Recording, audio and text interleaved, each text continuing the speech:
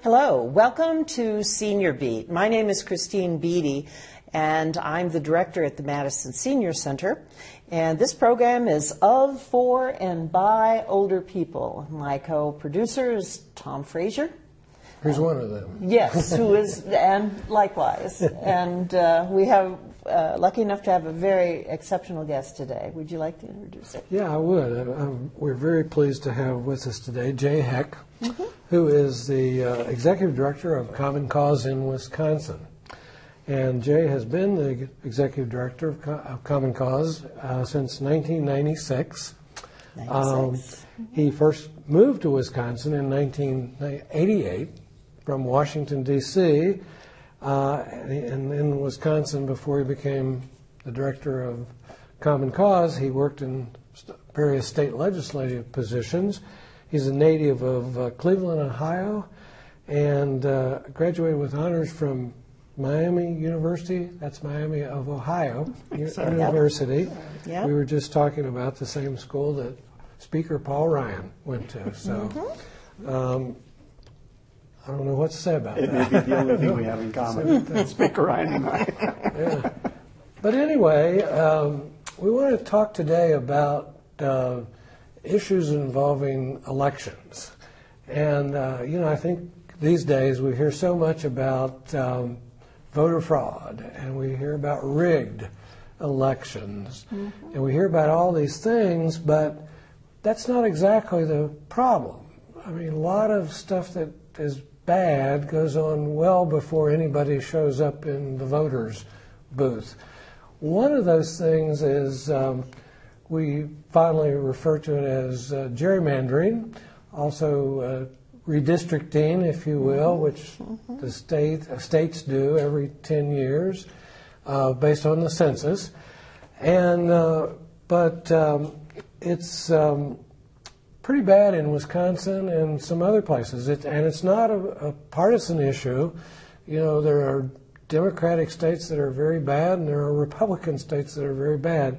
So, Jay, why don't you lead us into what it is and how we kind of got to where we are today with a case in the U.S. Supreme Court. Sure. Well, first, what a pleasure to be with Christine and Tom. Thank you both very much for having me again.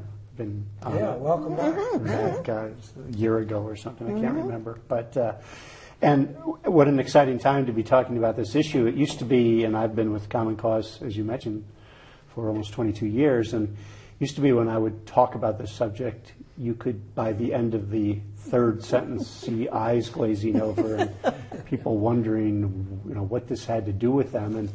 And what we have found out in the last certainly 3 or 4 years is that this is like a critical issue for anybody and everybody who cares about the quality of their lives, because the quality and the way in which we select our elected representatives is just it's the capstone to our democracy. And in the case of the redistricting process, as you mentioned, it's done every 10 years. The next one will be in 2020, the next census, and then the next year, 2021, is the redistricting process.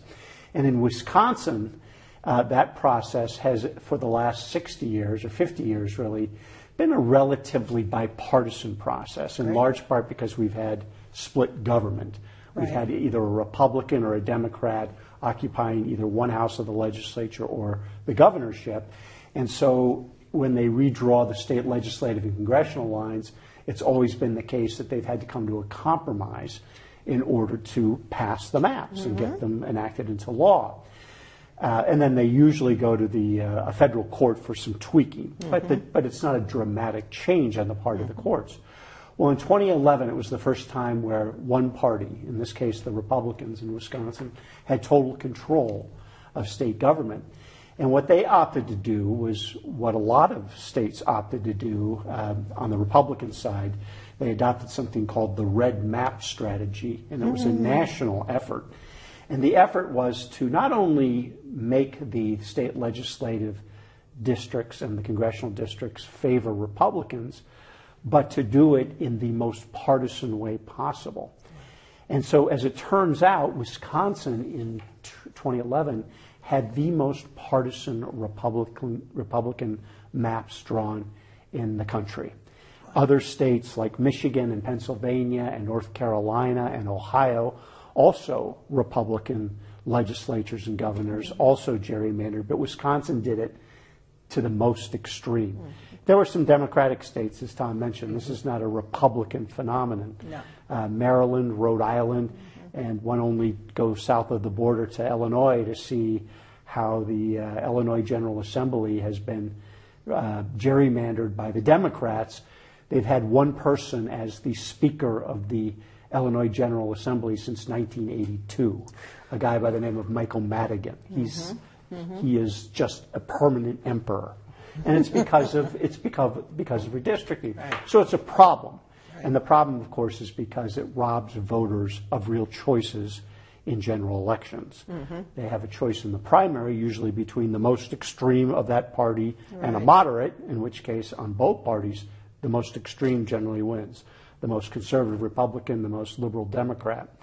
What that has led to is a polarization of politics. I was going to say, this kind of extreme polarization just adds to the difficulty we have in compromising.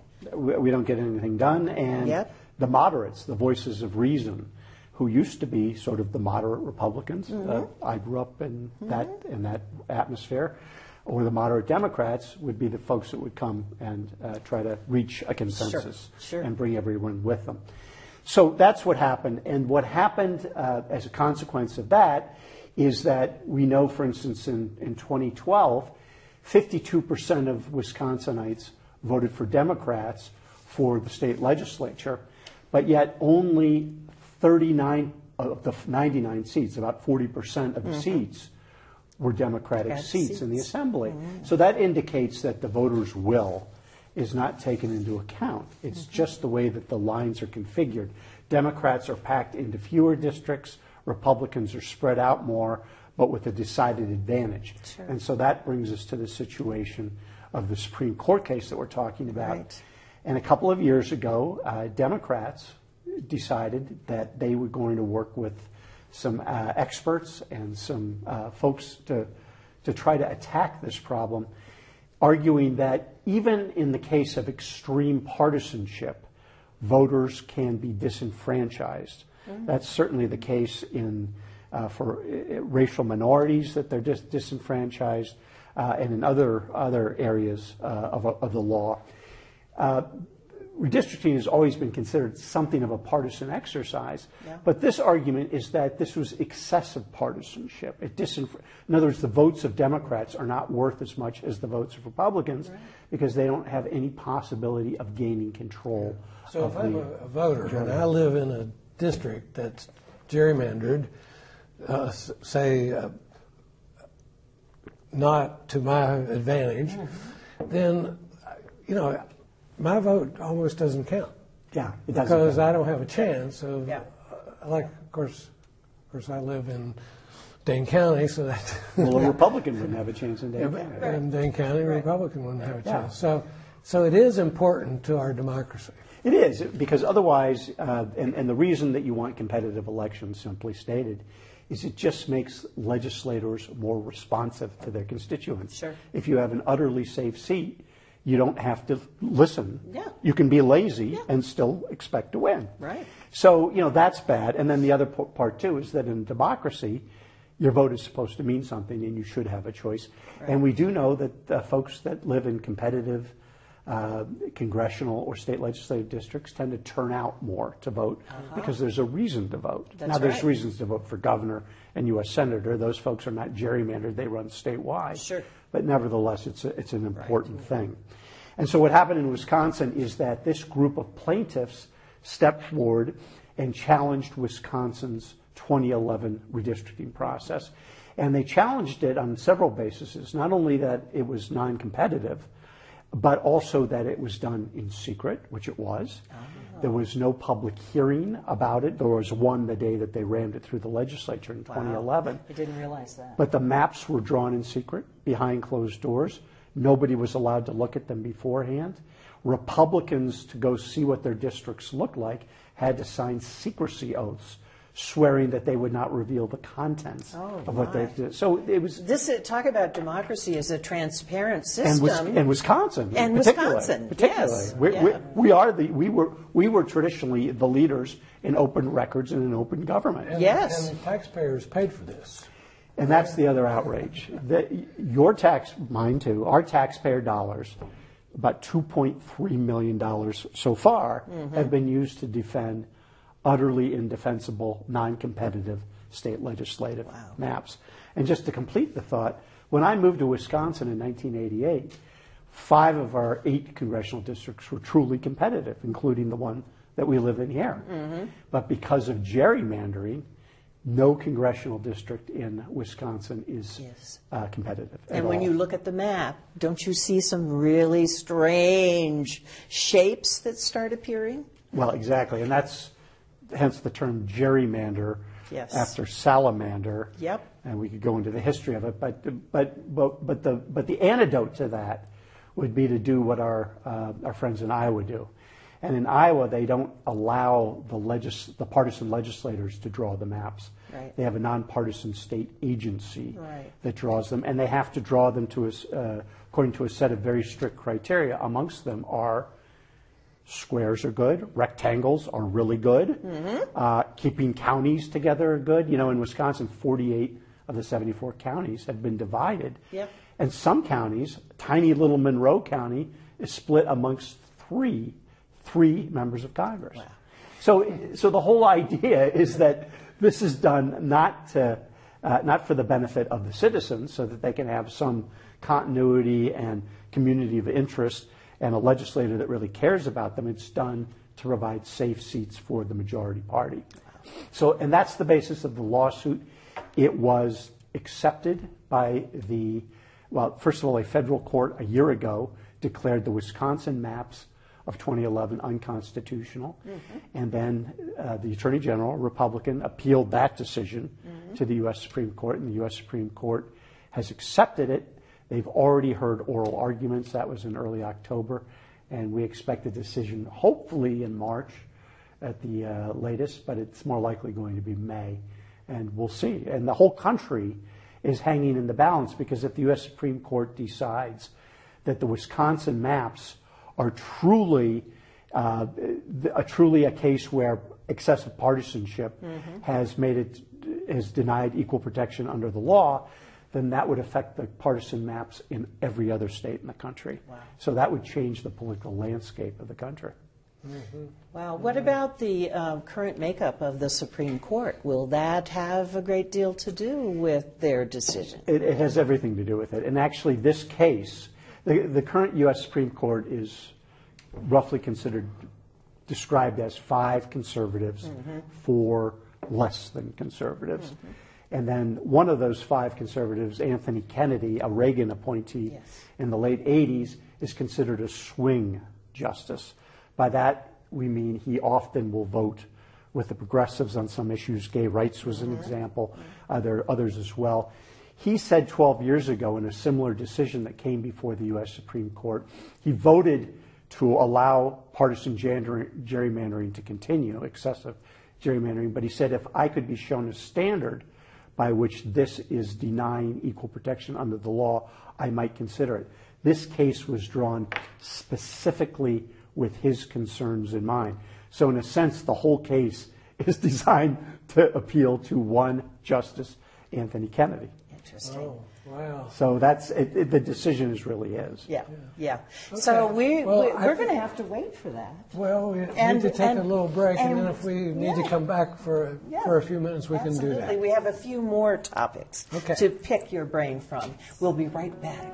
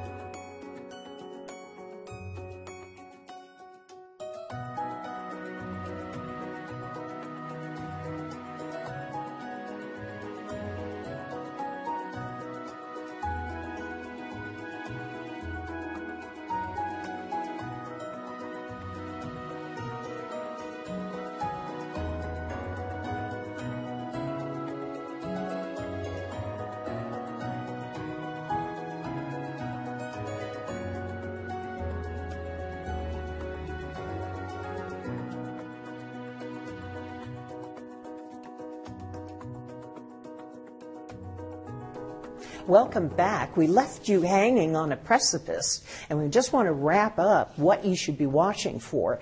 And Jay's going to give us the Common Cause website so we know where to look for information. Well, thanks, Christine. The name of the case, for those who are keeping score, is Gill v. Whitford. Whitford is a University of Wisconsin former retired law professor who was the lead plaintiff in the case. There's like eight plaintiffs, and then Gill was someone who opposed him on this. But that's the name of the case, and as I said, the decision we expect probably no later than May, but we're hoping earlier. And the reason that that's important is because if the court does what we hope it does, all the lines are going to have to be redrawn for the 2018 election. Right. And that requires some time to do that. Right. And for more information, www.commoncausewisconsin.org. Wonderful, wonderful.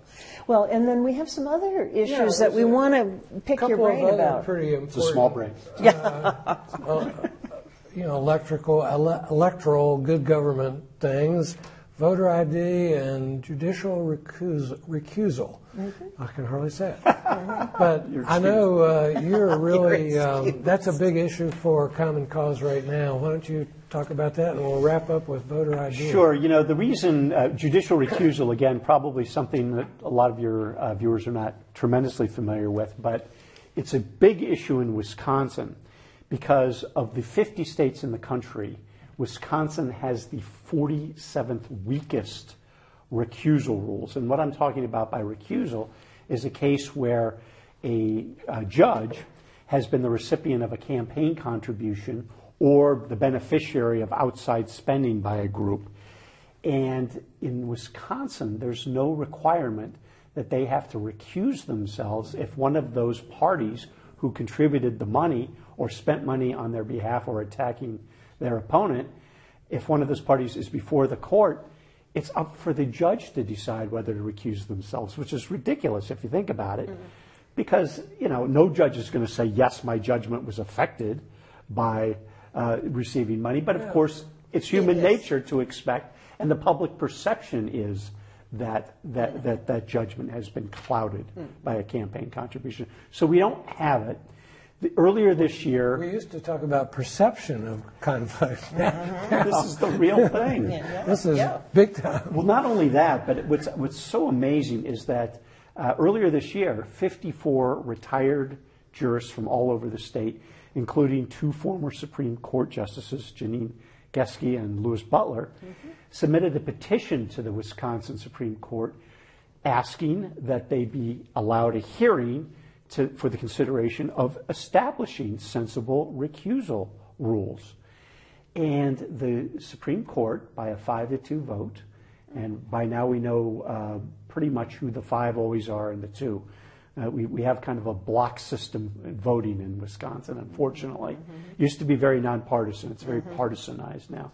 But they voted not only not to accept the petition calling for stronger recusal rules, they also voted not even to allow a public hearing.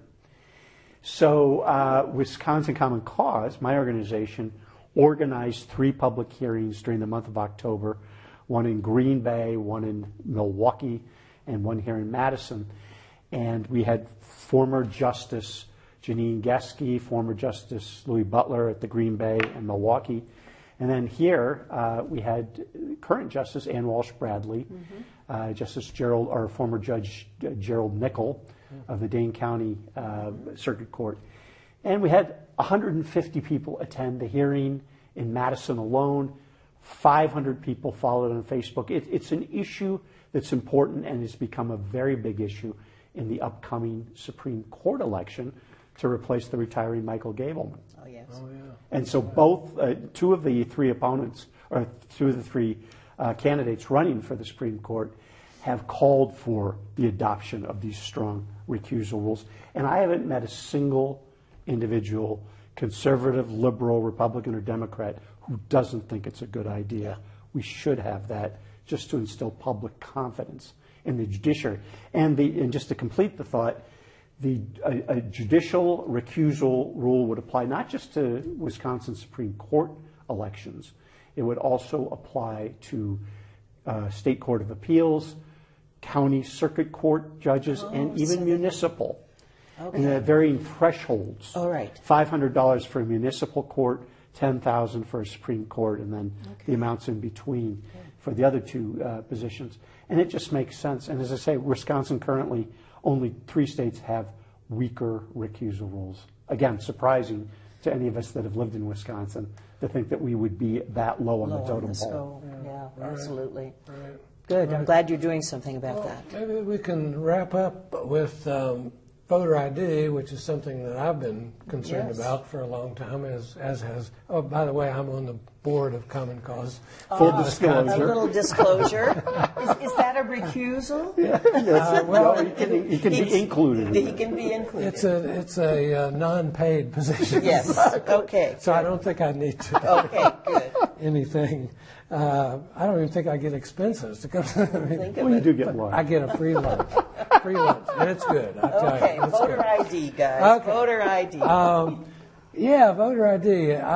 Is there? I think one of the things that's new is that recently Dane County, the county clerk, commissioned a study by the University of Wisconsin to look at voter ID and the effects on suppressing voters, and found some pretty interesting things. Jay, you want to tell us what they found? Tom actually wrote eloquently about this very study and this very subject. And there was a University of Wisconsin study undertaken by the political science department, primarily Ken Mayer, who's a national expert on the issue of not only voting, but also on redistricting. And Mayer found that absolutely the imposition of Wisconsin's voter ID law, which, I don't know if your viewers know this, it is amongst the 2 or 3 most restrictive, extreme voter ID laws in the country. States like South Carolina and Alabama, it's easier to vote in Mississippi than it is in Wisconsin. States that traditionally have a history of suppressing the vote of large segments of the population, they allow more forms of ID to be used to show at the polling place than does Wisconsin. So it's richly ironic that the state where the Republican Party was born, the party of Lincoln, who freed slavery, who ended the Civil War and freed the slaves, would be the state which has such restrictive voting laws. But the study found that the imposition of this strict standard in Wisconsin, what it does is it causes people that otherwise might have some form of ID, but they don't drive anymore, so they don't have a driver's license. Right. Or they're a college student who's coming to Wisconsin from Illinois or Minnesota, and they want to vote in Wisconsin. But they make it so difficult for them to be able to get an ID that they can use, because even the university issued IDs. At the University of Wisconsin-Madison, the ID that you get as a student is not sufficient ID to be able to vote. And that's just ludicrous. And then it makes it obviously difficult for people who don't have a driver's license, which is accepted, particularly if they can't get a ride to the DMV. And if you live in the inner city of Milwaukee, or if you're elderly, or for some other reason, or you live in a rural area, in some rural areas. So far. Yeah, I mean, some rural areas, they only open 6 days out of the year. Yes, exactly. So it's a deliberate attempt to suppress certain segments of the population from voting. In this case, people who tend to vote maybe slightly more on the Democratic side. So it's a partisan measure that's been put into place. And what the study found, amongst other things, well, we know that there was a drop-off of 47,000 votes in Milwaukee County alone from 2012 to 2016.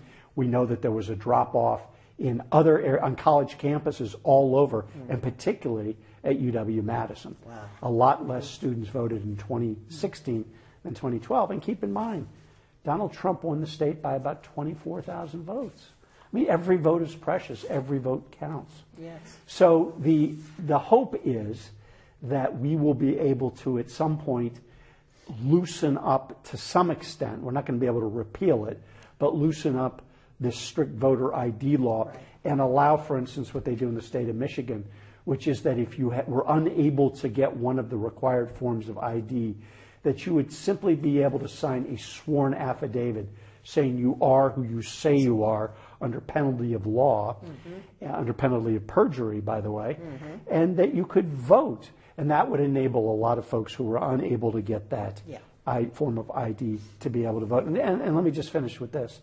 The excuse, the rationale for this is that there's quote-unquote voter fraud. There is no voter fraud. The Republicans were unable to produce a single instance of voter fraud at a court trial on this issue in 2012. It's a fiction that was invented for the sole purpose of suppressing people from voting. And if I remember correctly, what voter ID does would be if you were impersonating. You know, if I were impersonating you, if I said, my name is Jay Heck, I'm here to vote,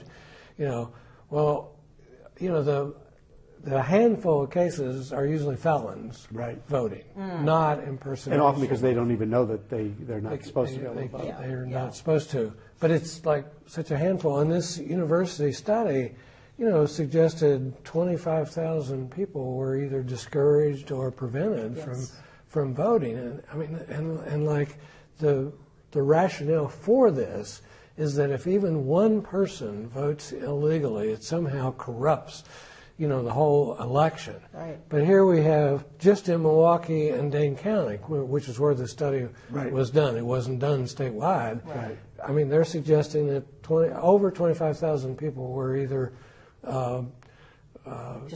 discouraged or were unable to vote. Yeah. And that's a lot more than one. Yeah, it's a lot more than one. And that doesn't count the people who didn't even bother knowing that I'm not going to be able to get the ID. Well, and all of the effort needs to be made, in my view, to make it easier to vote. We have the technology to do that. Yes. So it makes no sense to me at all that would happen. And we should want more people voting. That's right. I mean, of the democracies in the world, our democracy happens to have amongst the lowest voter participation of any. What country is it that fines you if you Australia. don't vote? I always thought that was, I'm a voter, you can tell. Yeah.